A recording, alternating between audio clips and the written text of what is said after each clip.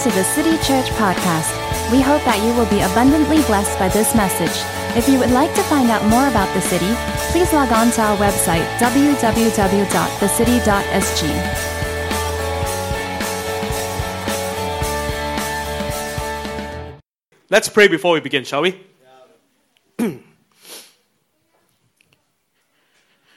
Jesus, we want to thank you for the privilege of worshiping in the manner that we just did. We thank you for the privilege of coming to an auditorium like this and freely expressing our devotion and affection to you in a comfortable space. God, we thank you for that privilege of worship. But God, most of all, we ask that you will help us live lives of worship, that our every deed, every moment of our lives would be an offering to you, would offer praise and worship and incense to your throne, that we will live lives that reflect the songs that we sing, that we will be a walking worship service of one for the audience of one. And we thank you for that privilege.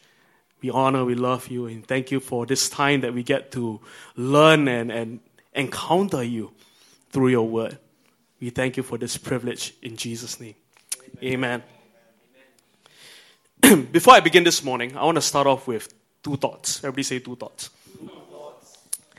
C.S. Lewis, in one of his, it's a famous apologetics argument. He calls it the trilemma.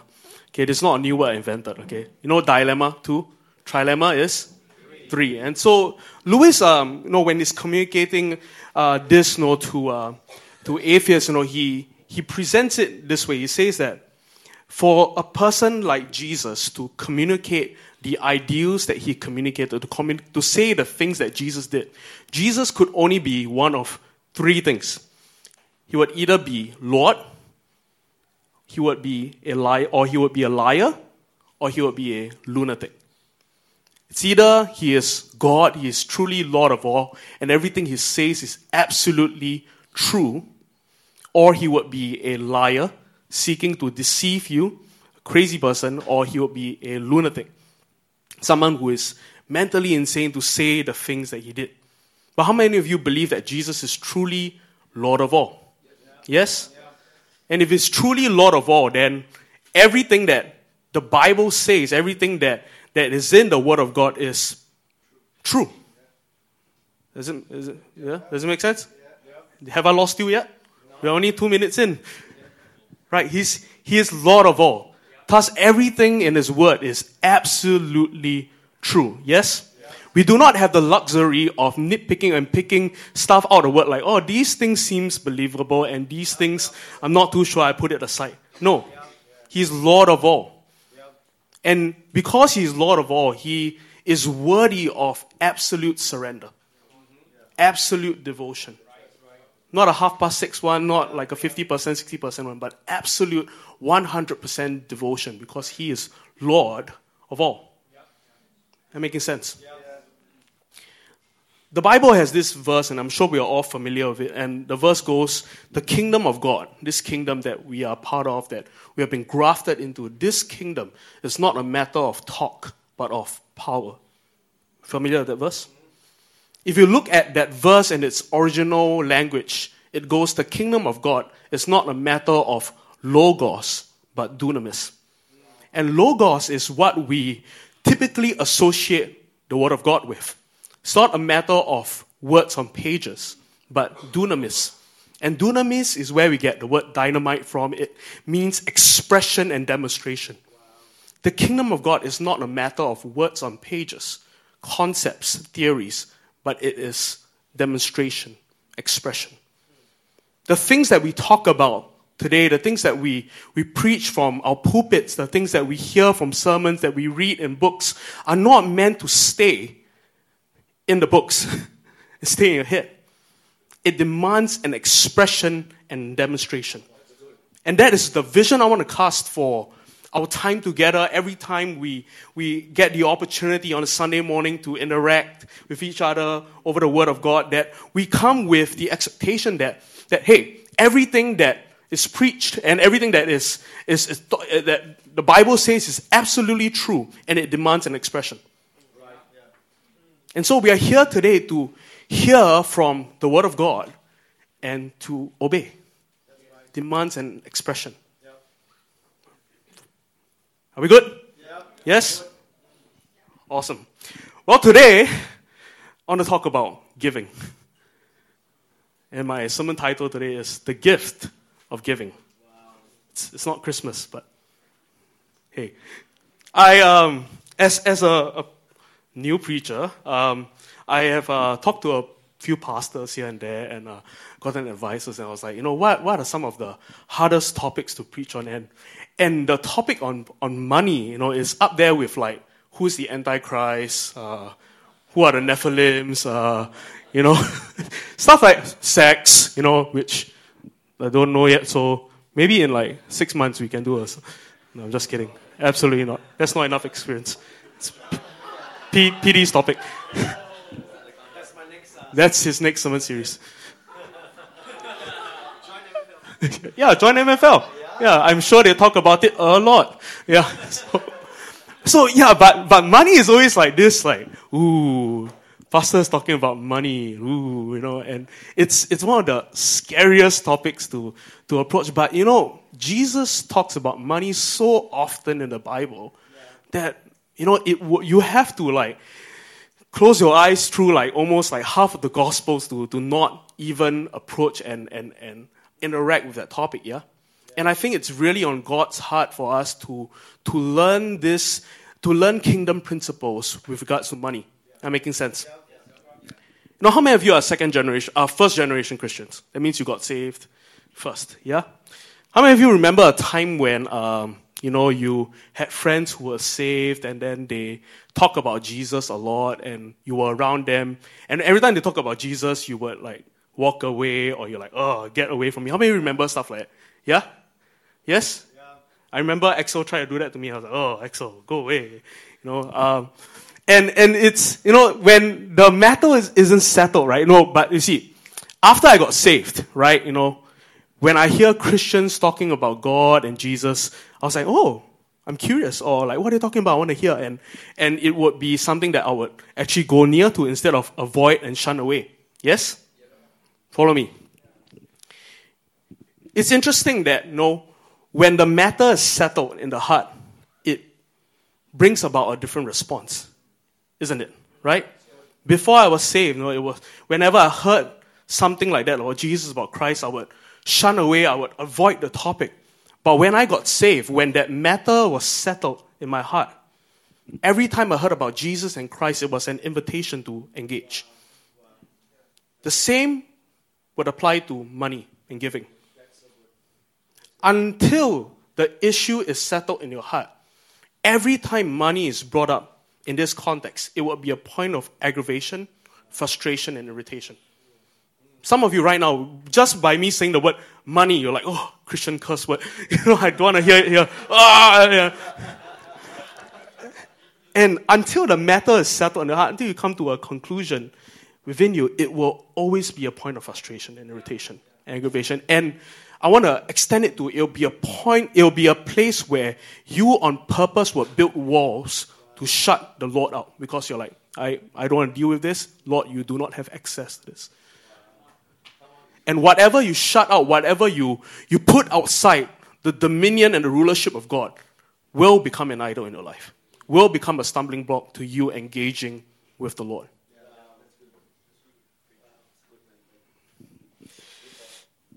Amen. Hallelujah. Thank you. Oh, love you, Ming. So giving money is, it's interesting. It's something that, I don't think it's talked about as often in church. And I think the reason is because, over the years, when people engage this topic, they have developed some really dysfunctional mindset with approach to finances. And I'm sure all of you can relate. You've heard teachings that, prosperity, having a lot of money, having a lot of wealth is an indication of your spirituality. The more spiritual you are, the more loved and favored by Jesus you are, the more money you will have.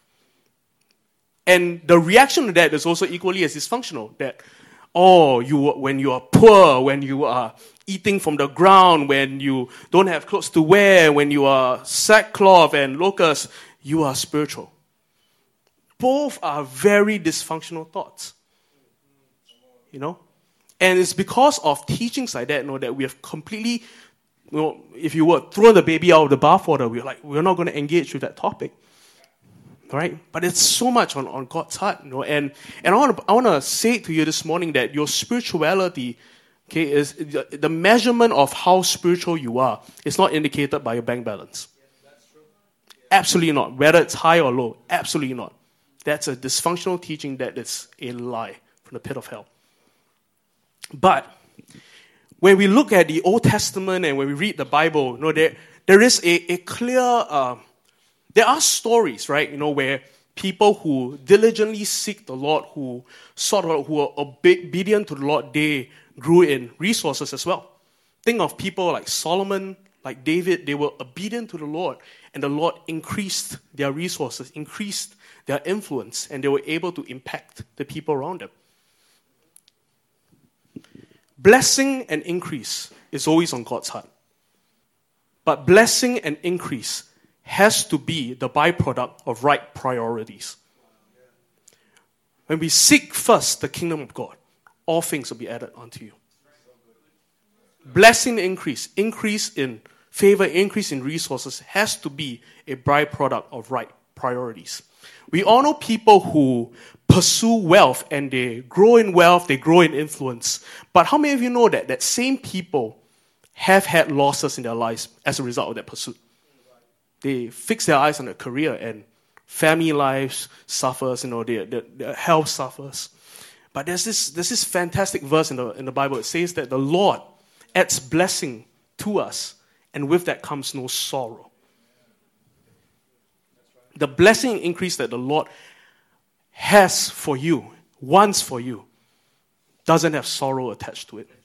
And it only comes from having right priorities. Am I making sense?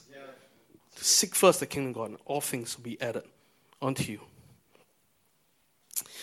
I don't know about you, but I'm of the opinion that the church, the body of Christ, is to be a place where there is no lack. That's my firm belief. That is what I hold on to. I don't think it's just like to survive, but to thrive. That the body of Christ is to be a place that thrives in abundance.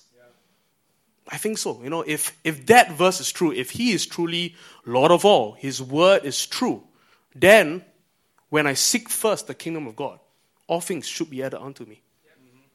Here's the problem with the church. We applaud those who seek first the kingdom of God, but we criticize those when they have all things added unto them.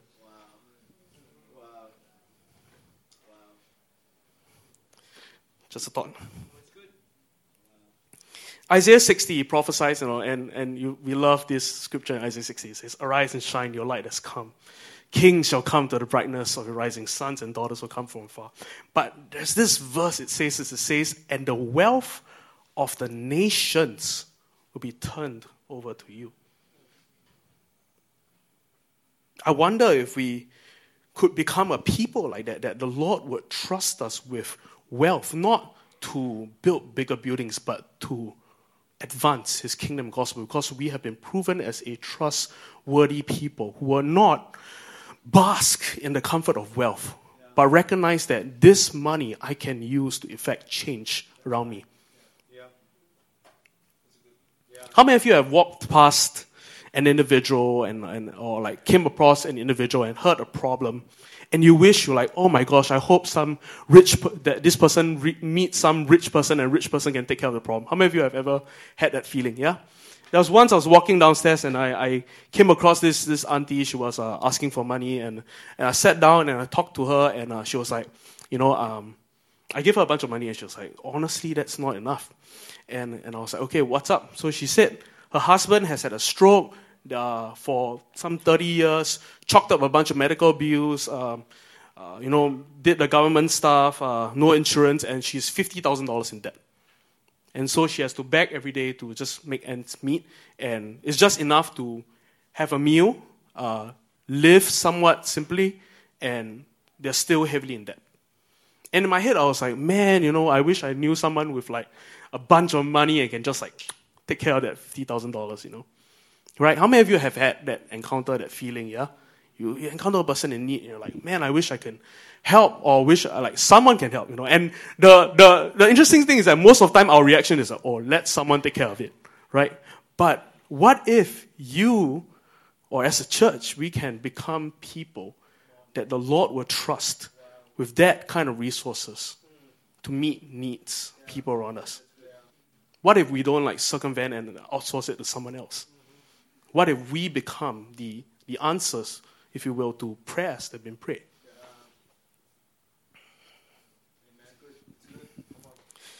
Amen? Whenever I give on Sunday morning, I come with two postures, if you will. And I hope to impress in your heart that every morning when you give, to come with these two postures. First things first.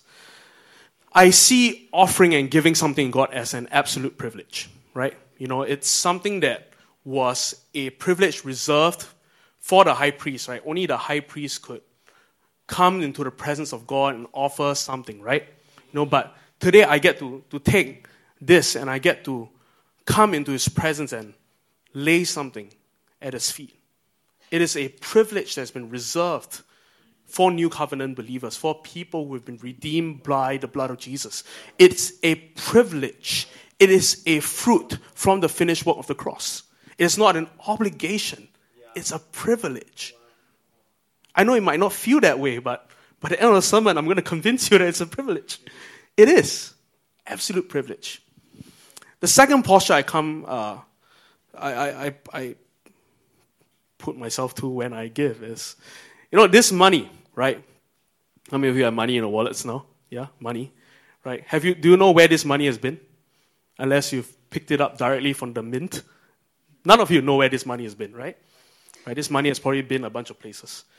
This money could have been used to buy drugs, buy pornography, solicit prostitutes. It could have been used for all sorts of evil deeds, and you would have absolutely no idea. But today, it is in your hands. You get to put it into something that is kingdom. You get to put it into something that is worthy, that offers worship to Him. It's in my hands now. And if I look at this not as just paper, but as soldiers I send to the battlefield, right? I put it in a bucket and I'm like, destroy hell, Go and kill some demons, I put my resources in with a vision, right? Right? I'm giving unto something. That making sense? Does this the real goal is that I want to reignite faith in the giving. The Bible says God loves a cheerful giver. And I don't think cheerful giver is like when the pastor tells you, God loves a cheerful giver, and you're like, and you just like force out a smile as a gift. I don't think so. I think it's true joy, true delight in your heart, knowing that when I give it, I give unto a kingdom purpose that brings about a kingdom reward. This thing, will fade away. It can be torn, it can be ripped, it will fade away. But what you choose to do with it today will last for an eternity.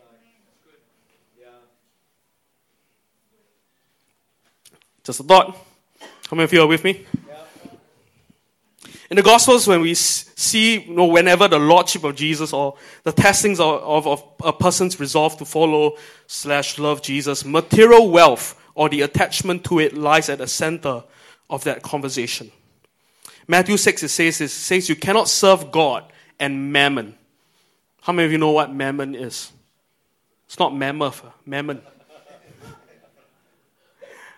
Mammon, if you have a study Bible, which I encourage you all to have, because you will realize that Andre is not that smart. He reads the study Bible, and the study Bible has interesting facts.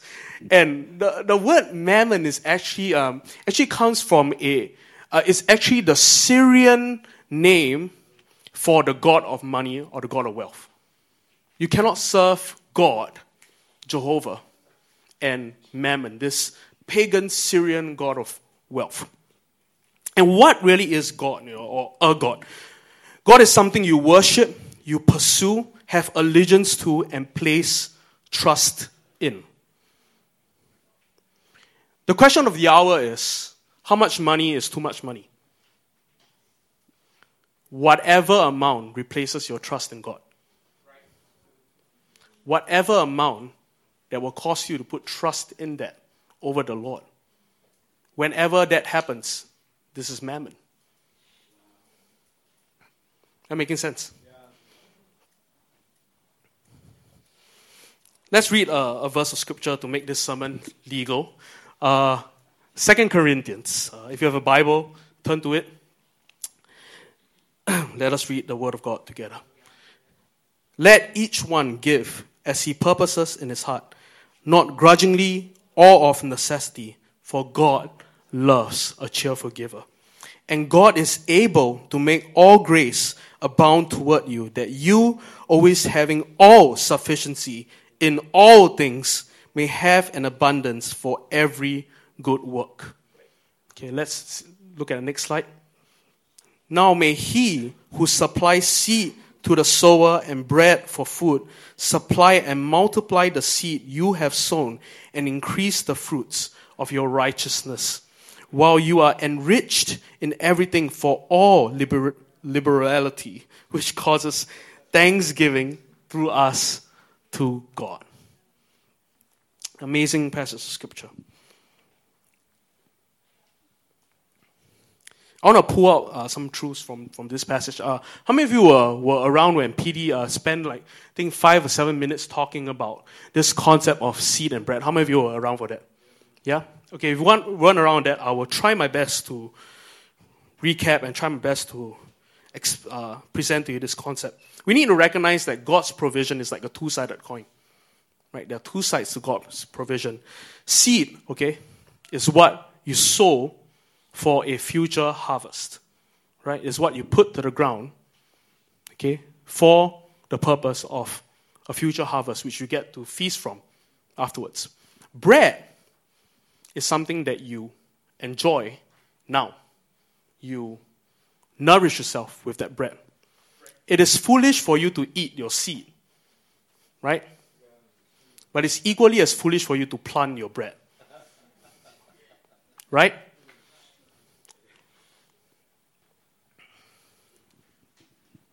He gives us seed and bread. The foolish teaching is this, that God doesn't want you to enjoy anything. He wants you to take all you have and just give it all away, right? You are not worthy of any enjoyment.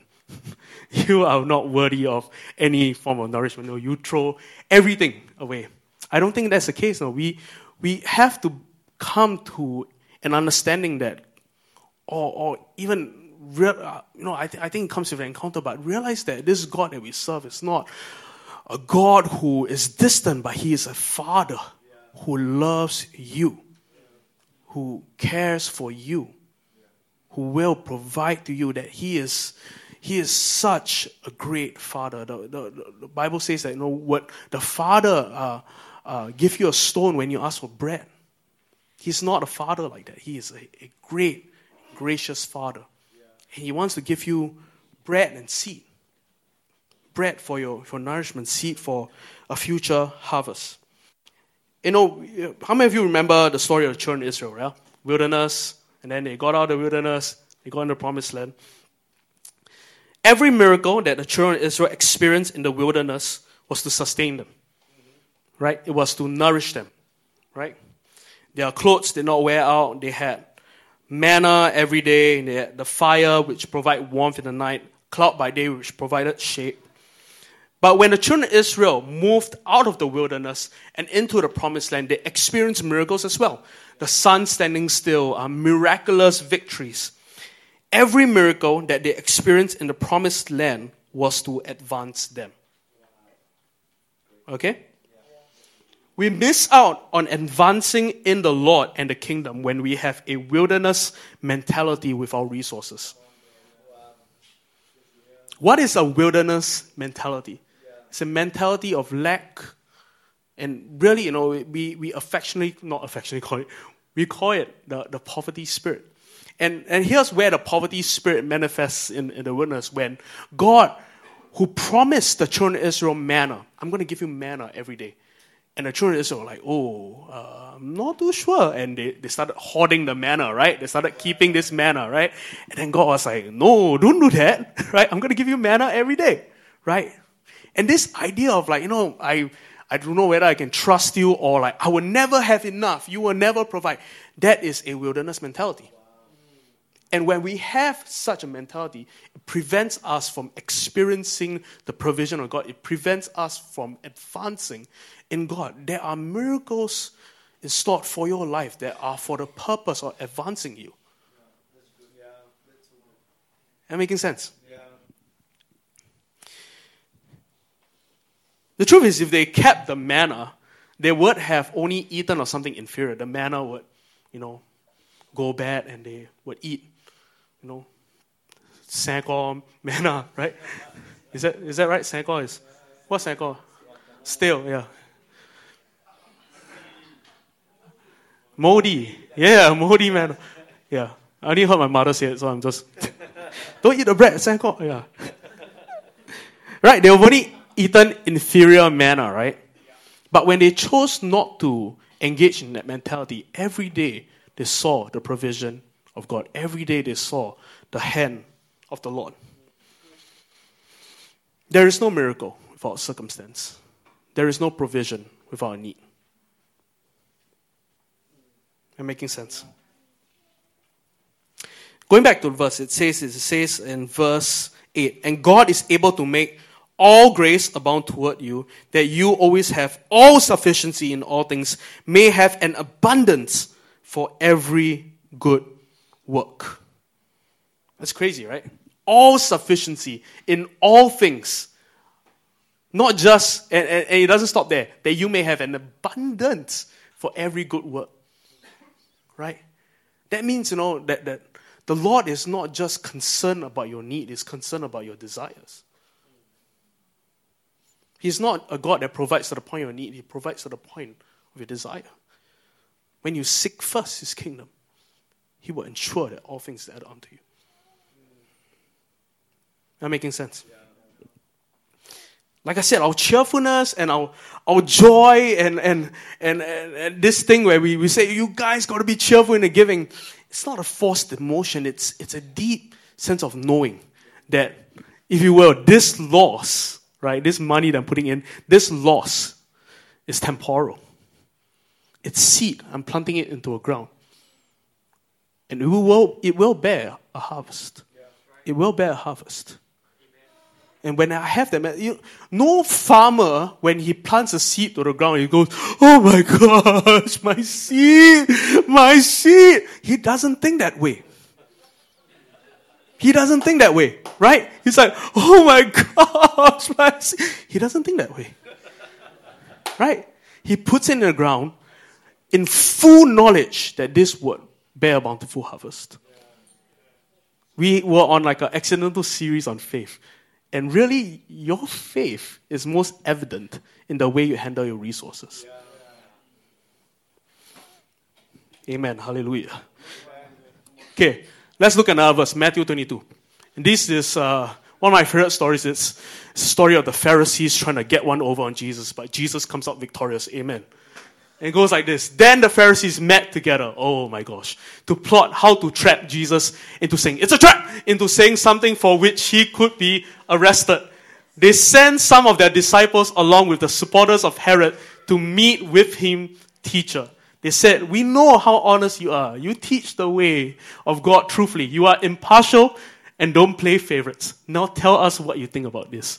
Is it right to pay taxes to Caesar or not? Ooh, great question. Next slide. Jesus answers. But Jesus knew their evil motives, and he went, you hypocrites. I just love how kind and gentle Jesus is. You can just picture it saying in a very nice way, you hypocrites. I don't think so. There's an exclamation mark, so probably, you hypocrites! He said, Why are you trying to trap me? Here, show me the coin used for the tax. When they handed him a Roman coin, he asked, whose picture and title are stamped on it? Caesar's, they replied. Well then, he said, give to Caesar what belongs to Caesar, and give to God what belongs to God. I've often used this passage to allude to this point of the coin had Caesar's image on it, therefore you give it to Caesar, but whatever has the image of God, you have to give it to God.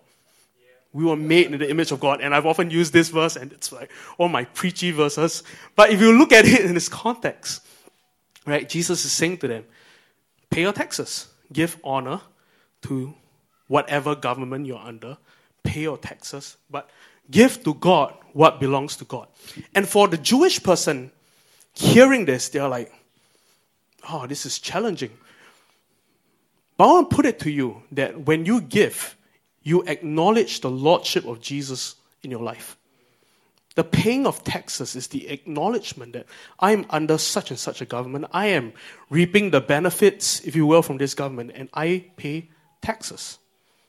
You give to God what is due to God. When we give, it's an acknowledgement of the lordship of Jesus in our lives. That's why we give. Right? Every gift, it's us saying, yes, Lord, I believe you are Lord. Yes, God, I believe you are King. Yes, Lord, I believe I'm part of a kingdom. Yes, Lord, I believe that in your kingdom, when I seek first, it will be handed unto me. Yes, Lord. Every dollar, every cent shouts, I believe. This morning, I want to talk about 3 areas of Christian giving. Everybody say 3. 3 areas of Christian giving. And I think this would help some of you structure your finances a bit, but I think for some of you, it would open the realm of possibility, if you will. And I think it's going to encourage some of you, it's going to frustrate some of you, but all in good kingdom fun, right? Not really, but I think it's good, and it's the Bible. The first area of Christian giving I want to talk about the tithe. Everybody say the tithe. This is like Christian curse word. It's like when I say the tithe, people are like, oh, tithe. tithe. But the tithe, it's a very gentle and it's not going to bite you, okay? The tithe. Okay, this is what the tithe is for. The tithe. Okay, next slide. The tithe is given in response to his lordship. Everybody say lordship. Okay? I want to present the subject of tithe to you as an opportunity and not an obligation. All right? Let's have Malachi 3 up. Malachi. And if you are from Italy, Malachi. Okay, Malachi chapter 3 says this, will a man rob God? Yet you have robbed me. But you say, in what way have we robbed you? In tithes and offerings. You are cursed with a curse, for you have robbed me, even this whole nation. Next slide. Bring all the tithes into the storehouse, that there may be food in my house. And try me now in this, says the Lord of hosts, if I will not open for you the windows of heaven and pour out for you such blessing that there will not be room enough to receive it. Let's go back to that slide first. That there will not be room enough to receive it. And if you see it in its original language, all right, it says, right, that the blessing of God will be immeasurable, unfathomable, inexhaustible, unlimited. Next slide. And I will rebuke the devourer for your sakes, so that he will not destroy the fruit of your ground, nor shall the vine fail to bear fruit for you in the field, says the Lord of hosts. And all nations will call you blessed, for you will be a delightful land, says the Lord of hosts. I love this verse in the Psalms. It says, Lord, bless me, that your way may be known in the earth. And I want to come back to that. The thought that I think the church is to be the most blessed place on planet Earth. And this blessing is not so that, we can sit in more comfy, cushiony chairs, but that blessing would be a signpost, if you will, that points people to the reality of God. Lord, bless me so that your way may be known on the earth, that they will truly know that you are a good, good Father, that your goodness, Lord, will be manifested in every area of my life, not just in song, in profession, but in every area of my life, goodness will abound. I want to address some misconceptions about the tithe. Can I do that? Yeah?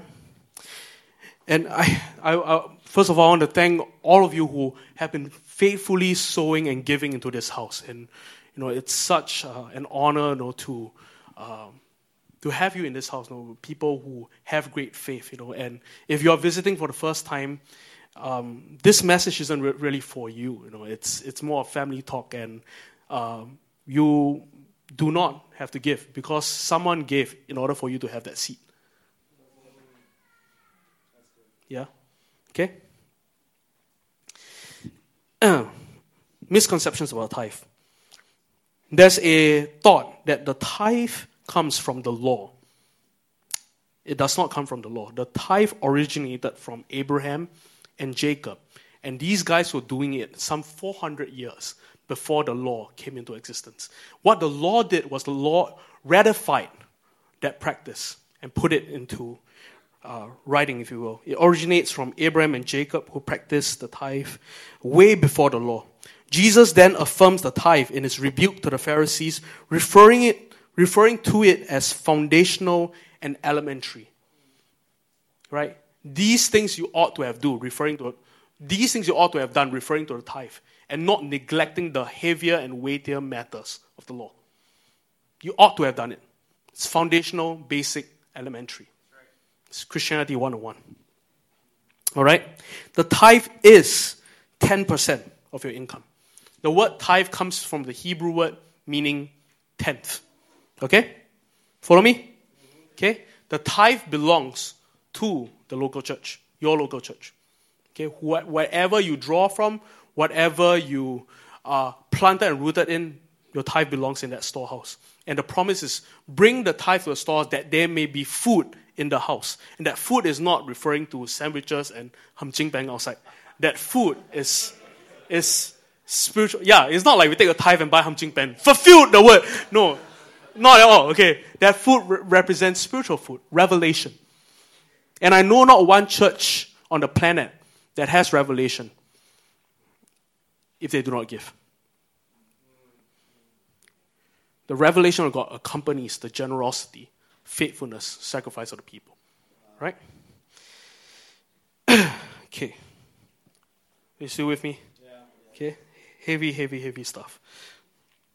Question is, am I cursed, doomed, damned, going to hell if I do not tithe?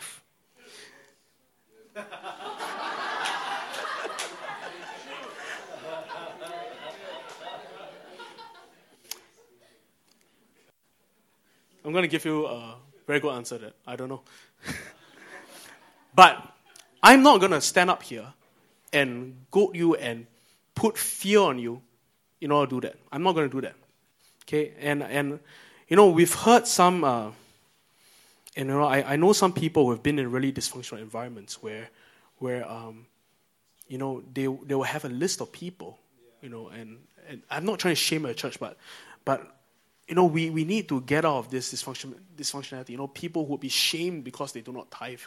Their names will be read out. Leaders would check and then scold them if they do not tithe. No, tithe is not a byproduct of fear. Tithe is a byproduct of your faith. It's your decision, your choice. Right?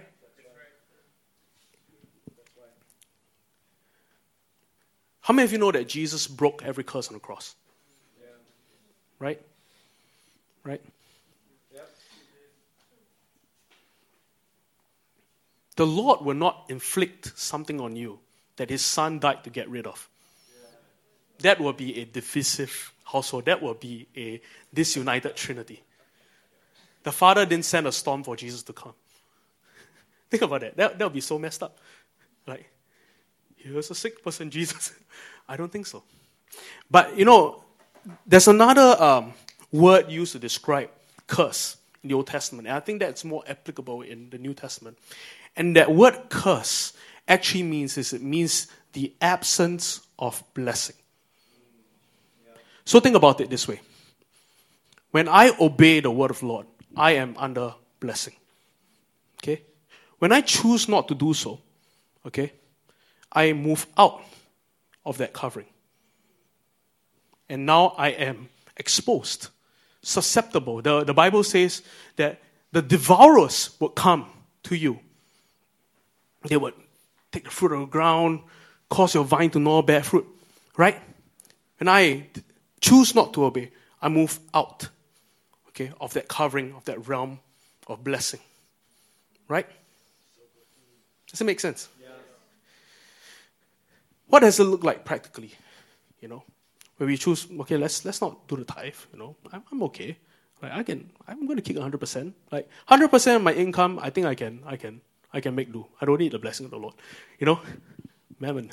And now I'm out, right? And now I'm just going about my life.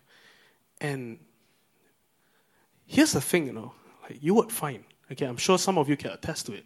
The car starts breaking down. Unexpected bills.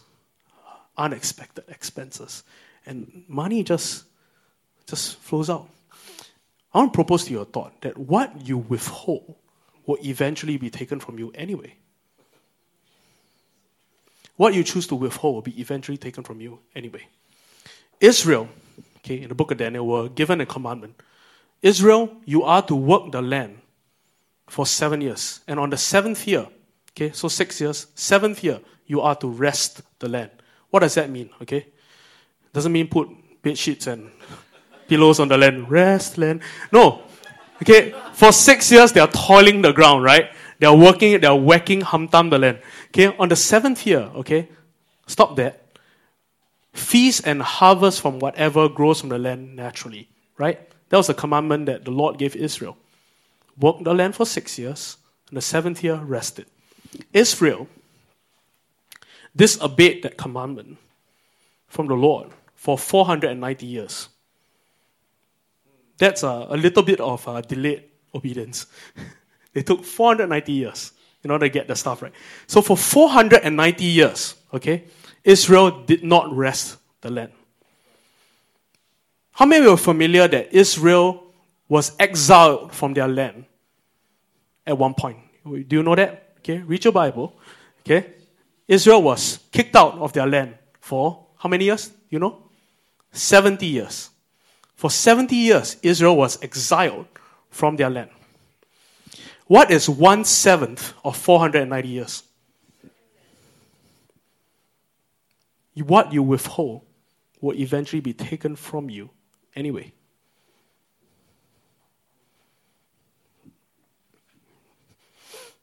That making sense?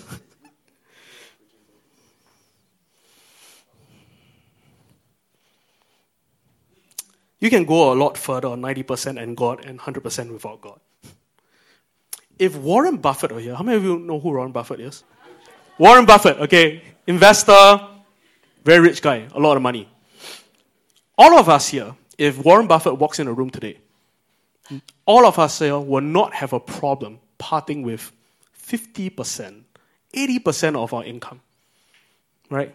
And giving it to him because I'm like, Warren Buffett, you know what you're doing, right? I'm going to give you like 50, 80% of my time. Take! You would surely like bring back more than what I give, right? We will have no problem, let alone 10%, right? Is Warren Buffett smarter than God?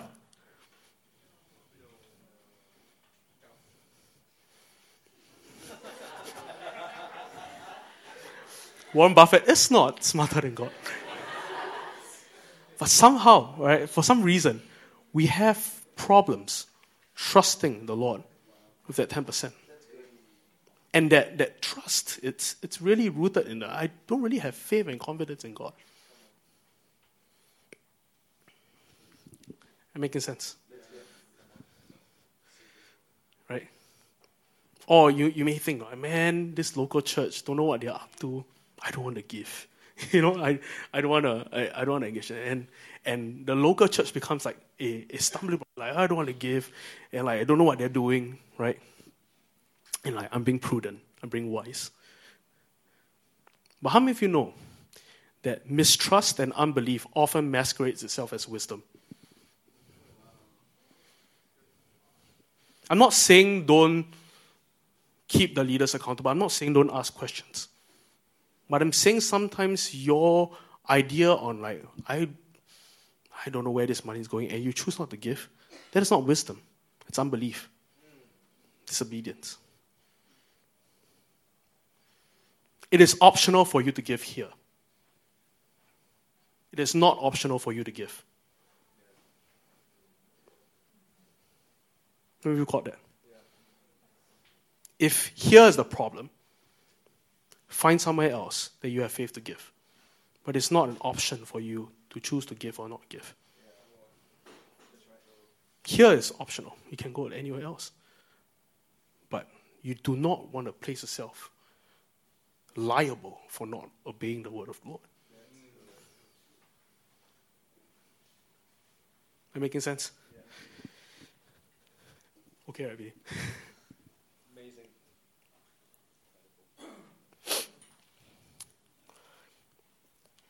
I have so many verses to share you, but there's one in Hebrews. It says that I love the phrasing, so poetic. It says that it is men who are dying that receive the tithe. Men who will fade away, men who will pass away, they are the ones who receive the tithe.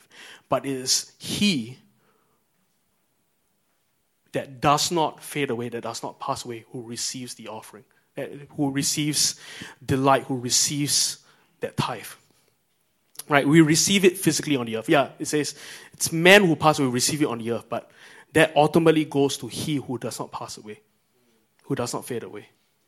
Right? When we give, you're not giving, your tithe is not giving into,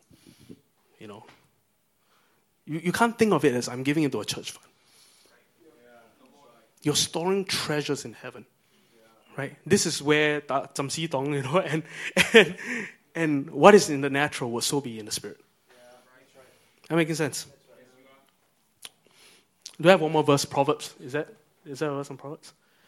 Proverbs is such a good book. There's one who scatters yet increases more, and there's one who withholds more than is right, but it leads to poverty. The generous soul will be made rich, and he who waters will also be watered himself.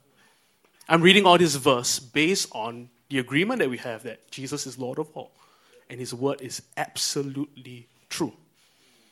If it's true, then that verse is true. Amen? Here's why we tithe. Here's why we give. Giving unlocks the blessings of heaven. It does. Right? It does. Some of you are struggling financially. I want to encourage you to be faithful with your tithe even in the midst of difficulty, and watch and see how the Lord will break in for you. Right? And just see how he comes in as provider. It's going to be glorious and beautiful. The next aspect of Christian giving, okay, is this thing called offering and alms. Offering and alms. Okay? Offerings are given in support of a cause, support of world mission, support of feeding the poor, support of different kingdom initiatives. We collect an offering, and this money we use to extend God's kingdom. We channel it into our mission partners. We channel it into missions. We channel it into the growth and development of God's people. So you give an offering to a cause. It's a giving. Think of the tithe as a payment. Okay, Dick Joyce says that the tithe is rent payment for living on God's earth, breathing God's air, and you do not want to be evicted. Just kidding. Offerings and alms, right? Offerings you give towards a cause. Follow me? Alms are what you give to the poor and needy directly. Okay? We are called to engage in both. Offerings and alms. How many of you know that God so loved the world that he gave? I'm going to say it again. God so loved the world that he gave. The love of God is really expressed through giving. Let's have that verse, 1 John 3:17. This is sucker punch. If someone has enough money to live well and see a brother or sister in need but shows no compassion, how can God's love be in that person? Ouch, man. I was on the floor when I read that. I was like, oh. Right. And some of you are like, I'm not really living very well. Yeah, please. Please, okay? Get over yourself. And sees a brother or sister in need but shows no compassion. How can God's love be in that person? How can God's love be in that person? I remember we first started meeting in this location. I think we were 3 months in, and we had our first Chinese New Year service here. Okay, and it was a great service. It was Sunday morning. I think it was 2C. So it was for those who don't speak Chinese, day before Chinese New Year, New Year's Eve. Okay, and so we were up here, had a grand old time, and we dismissed the service, and everyone left. Right, and we went down, and a bunch of us were going to grab lunch. And you know, the beauty of this location is on Sundays there's virtually no one here. There's no one here, you know, roads are empty, nobody like to come here on Sunday morning. And I was downstairs, you know, we were walking a bunch of people, and I saw a lady at a bus stop. And then I was like, you know, I'm going to talk to her. And so I you know, kind of like faded away from the group. And they went forward, and I went to the lady, and she was an older lady, had a hunch. She was going to the trash bins, right? Picking up trash cans, okay, from the trash bin. And this is not far away from where we are now. It's right downstairs at the bus stop, outside the church, Sunday morning.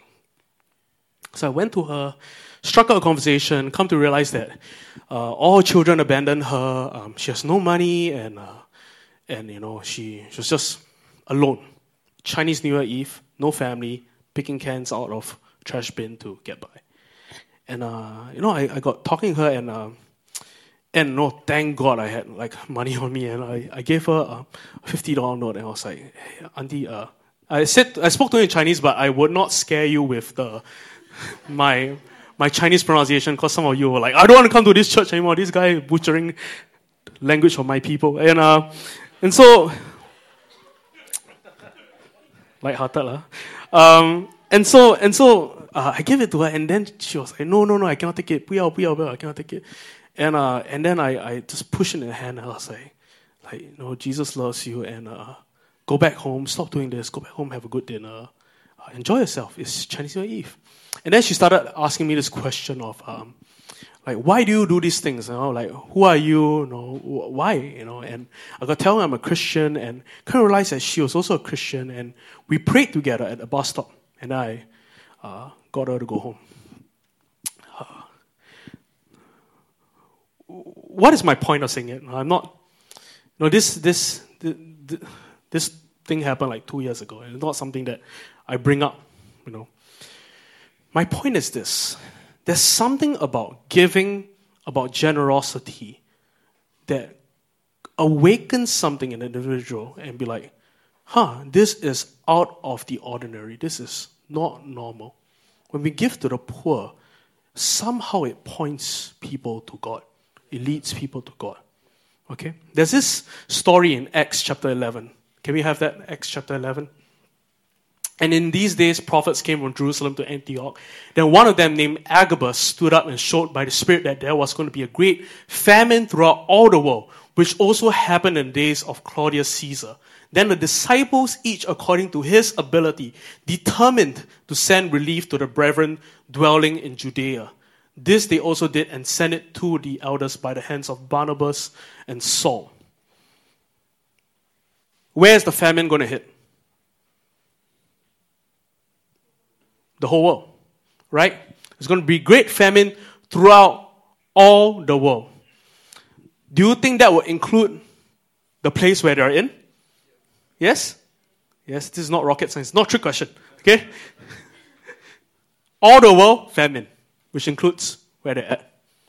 So these people, in the midst of famine, in the midst of impending lack, to be honest, collected an offering and gave it to the people in Judea. And they did so because Judea is where the gospel came from, is where the gospel was sent forth to impact these people. And they gave, they offered honor, they gave an offering to these people in the midst of a famine. Amazing, crazy, right? Paul would go on, right, to describe this story in 2 Corinthians. I don't have the verse up, but this is what Paul says in essence. He says, I offer thanks to God because of your giving. There's such a profound effect we can have on people when we choose to give to the poor and needy. Think about it this way. When you give to the poor and needy, it is an opportunity to point someone to the Lord. Do you have that kind of vision when you choose to give to the poor and needy? It's not just tossing change and stuff like that, but it's an opportunity. Like, I get to awaken you to the reality that there is good in this world and there is a good Father who loves you. It says that it is His kindness that leads people to repentance. We have a lottery mentality when it comes to that.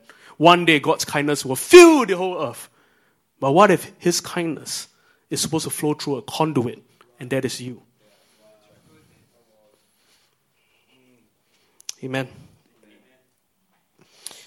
This verse in Proverbs, and I love Proverbs. The book of Proverbs is so loaded, and this is from a translation called the Passion Translation. It's beautiful, beautiful translation. I will talk about it in a later time, but it says this: your surprising generosity will awaken his conscience. Think about that. Your surprising generosity will awaken his conscience. We have all heard the verse, without works, faith is dead. Faith without works is dead. If you read it in its context, James chapter 2, that work, is this: if a brother or sister is naked and destitute or without daily food, and one of you says to them, depart in peace, be warm and filled, but do not give them the things which are needed for the body, what does it profit? Thus also faith by itself, if it does not have works, is dead. You cannot profess to be a person of faith and not give to the poor. You can't be a Christian and not care for the poor. When you do it unto the least of these, you do it unto Him. When you walk past a person in need, when you're callous to a person in need, you are callous to Jesus. Amen. Here's what giving does. Giving, boom, boom. Next slide. I need to be more clear with my comments. Giving leads people to God. Are you enjoying this? Yeah, I'm having fun. I'm surprised at how much fun you're having. Okay, the last one. This is the. I'm sure. 80% of this church is so great. Most of you are doing both, right? Or one or the other, right? You're giving a tithe, faithfully sowing into the house, sowing to the work of the ministry, giving the offering, supporting a cause, and giving to the poor. You guys are doing that. Perfect. Amazing. Great. Well done. But there's a third aspect of Christian giving that is the rarest. It's not often seen. But I think if we can get this thing right in our lives, it's going to create some radical change and reformation in the world we're living in. And this third aspect of giving is something I want to call royal generosity. Royal generosity. Royal generosity. Do you know that you are royalty? Yeah. It says in 1 Peter 2:9, but you are a chosen people, a royal priesthood, a holy nation, God's special possession, that you may declare the praises of Him who called you out of darkness into His wonderful light. When we were saved, we became the righteousness of God. We are no longer sinners. We are sons and daughters of God. You and I, we are extremely, extremely significant. Think about it. The tabernacle of Moses, which was built for that one purpose of housing the glory of God. That tabernacle, by today's estimation, would be worth $16 billion. Fast forward, Temple of Solomon. Same purpose, house the glory of God. House that Shekinah glory, the glory that dwells. That temple is worth an estimate of $60 billion.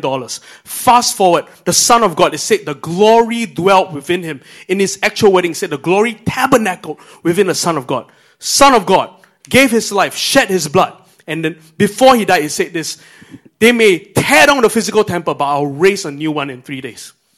What are you called? Temples of the Holy Spirit. Christ in you, the hope of glory.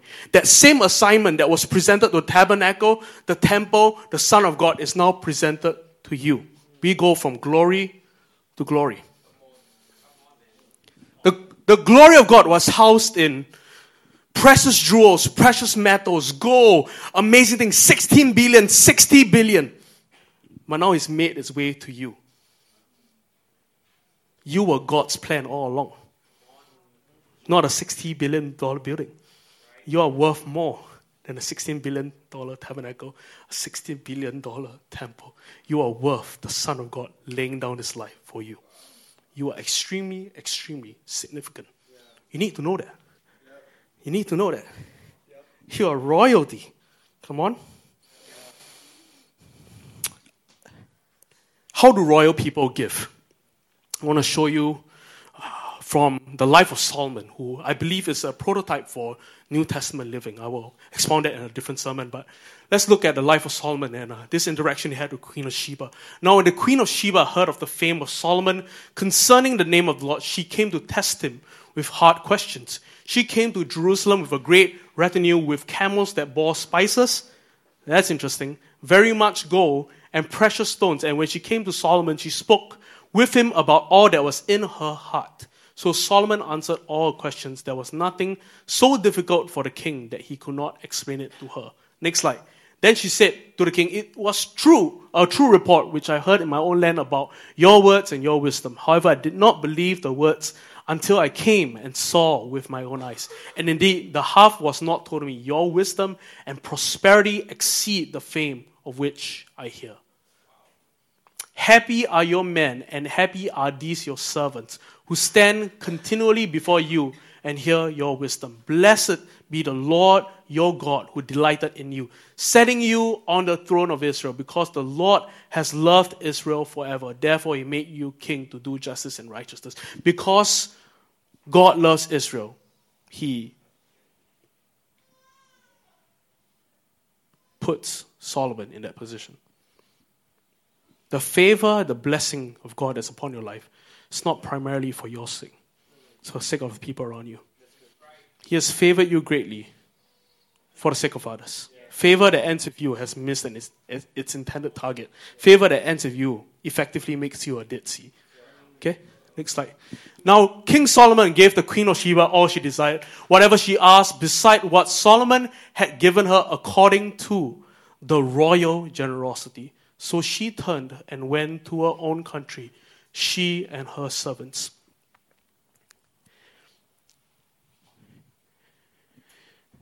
Solomon gave to Sheba all that she asked, on top of what he presented to her, and a gift which is termed as royal generosity. I'll put it to you that kings don't give to meet need. Kings give because it's who they are. There's this famous story about Alexander the Great. The story is told that one day a beggar by the roadside asked for alms from Alexander the Great as he passed by. The man was poor and wretched and had no claim upon the ruler, no right even to lift a hand. Yet the emperor threw him several gold coins. A courtier was astonished at his generosity and commented, "Sir, copper coins would adequately meet a beggar's need. Why give him gold?" Alexander responded in royal fashion, "Copper coins would suit the beggar's need, but gold coins would suit Alexander's giving." What will our giving look like if we actually believed we are royalty? We are sons and daughters of the Most High King, whose riches are inexhaustible, unfathomable, immeasurable. What would our giving look like? Can you imagine that? The challenge is such for us. Okay? In plenty, when there's a lot, when it's bountiful, it's easy to be generous hard to be sacrificial. In lack, it is easy to be sacrificial, hard to be generous.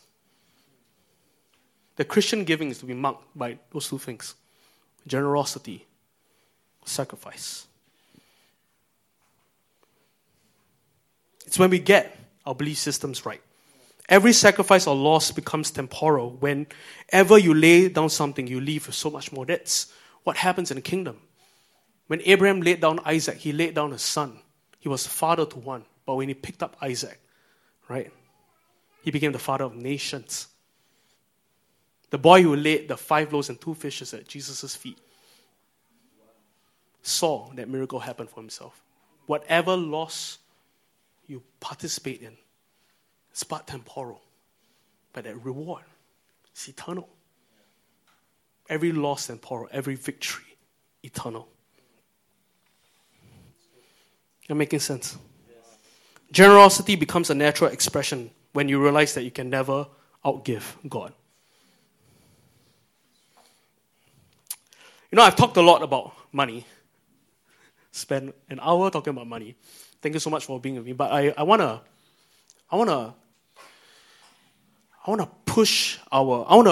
expand your understanding of what generosity can look like for your lives.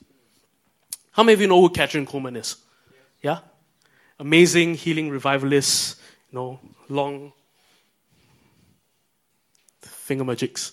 But healing person, amazing, signs and wonders, really a pioneer for women in ministry, amazing person. This is not a very known fact, but in Kathryn Kuhlman's book, she writes about her father. And her father was a mayor of a city. Okay, her father was a prominent political figure. He was a mayor. Okay, and the story goes one day, Mr. Mayor Kuhlman was walking out of a store, and as he approached the doorway, the town drunk walks by him, pushes him out of the way, and walks out the door. And then immediately the aides came to the mayor and were like, Mr. Mayor, are you going to let that drunk do that to you? Are you going to let him push you around? And his response was extremely profound. He says this: I can afford it. I can afford it. Sometimes the need for vindication comes from poverty thinking, poverty spirit. I can afford it. Sometimes generosity looks like withholding. Withholding judgment, withholding criticism, and choosing to extend mercy and grace. Here's where it gets annoying. That will extend to you driving on the road later. Guy cuts you off. I don't need to haunt my displeasure. I'm okay. I withhold. Customer service rep, just horrible. I don't need to correct the person there, right? What does it do? It just perpetuates an endless cycle of displeasure, right?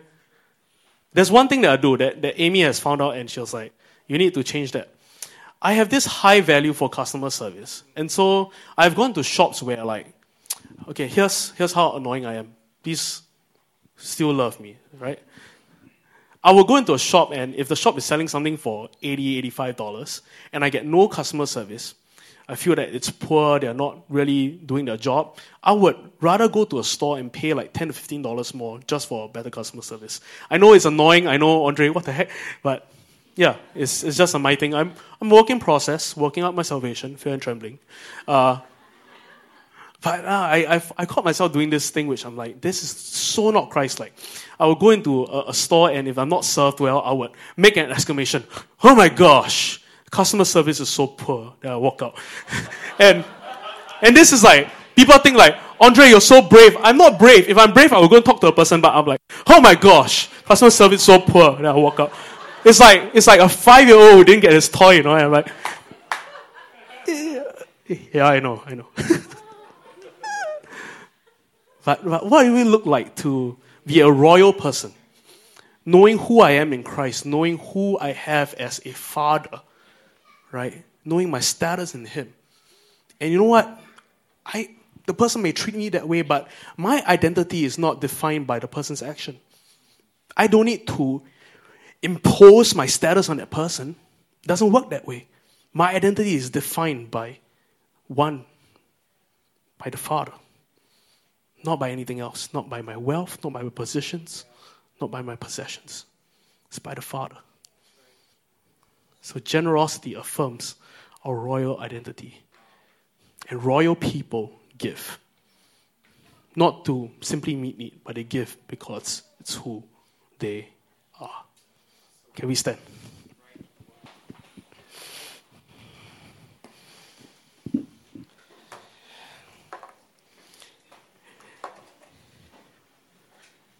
Amen, amen.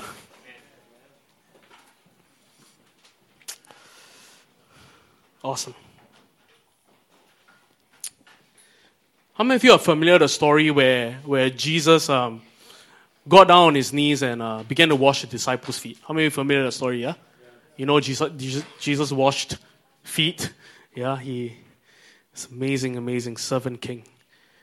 But it says this in the verse. It says, Jesus, knowing that the Father had given all things into his hands and that he had come from God and was going to God, rose from supper and laid aside his garments, took a towel, girded himself, and then he began to wash the disciples' feet.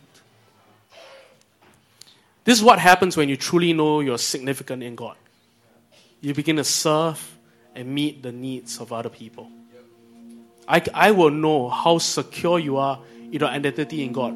I will know how affirmed you are in the revelation of you as a son by how well you serve and give to other people.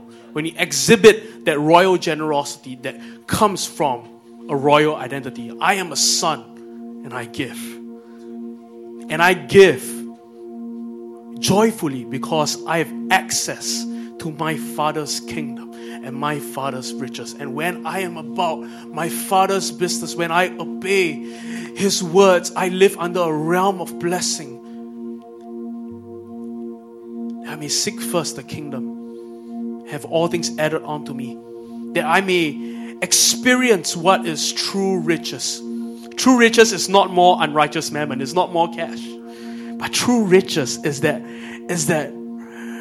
wealth that is built up in the heavenlies, that will not fade away, that no moth, no rust can touch. When we are faithful with what we have on the earth,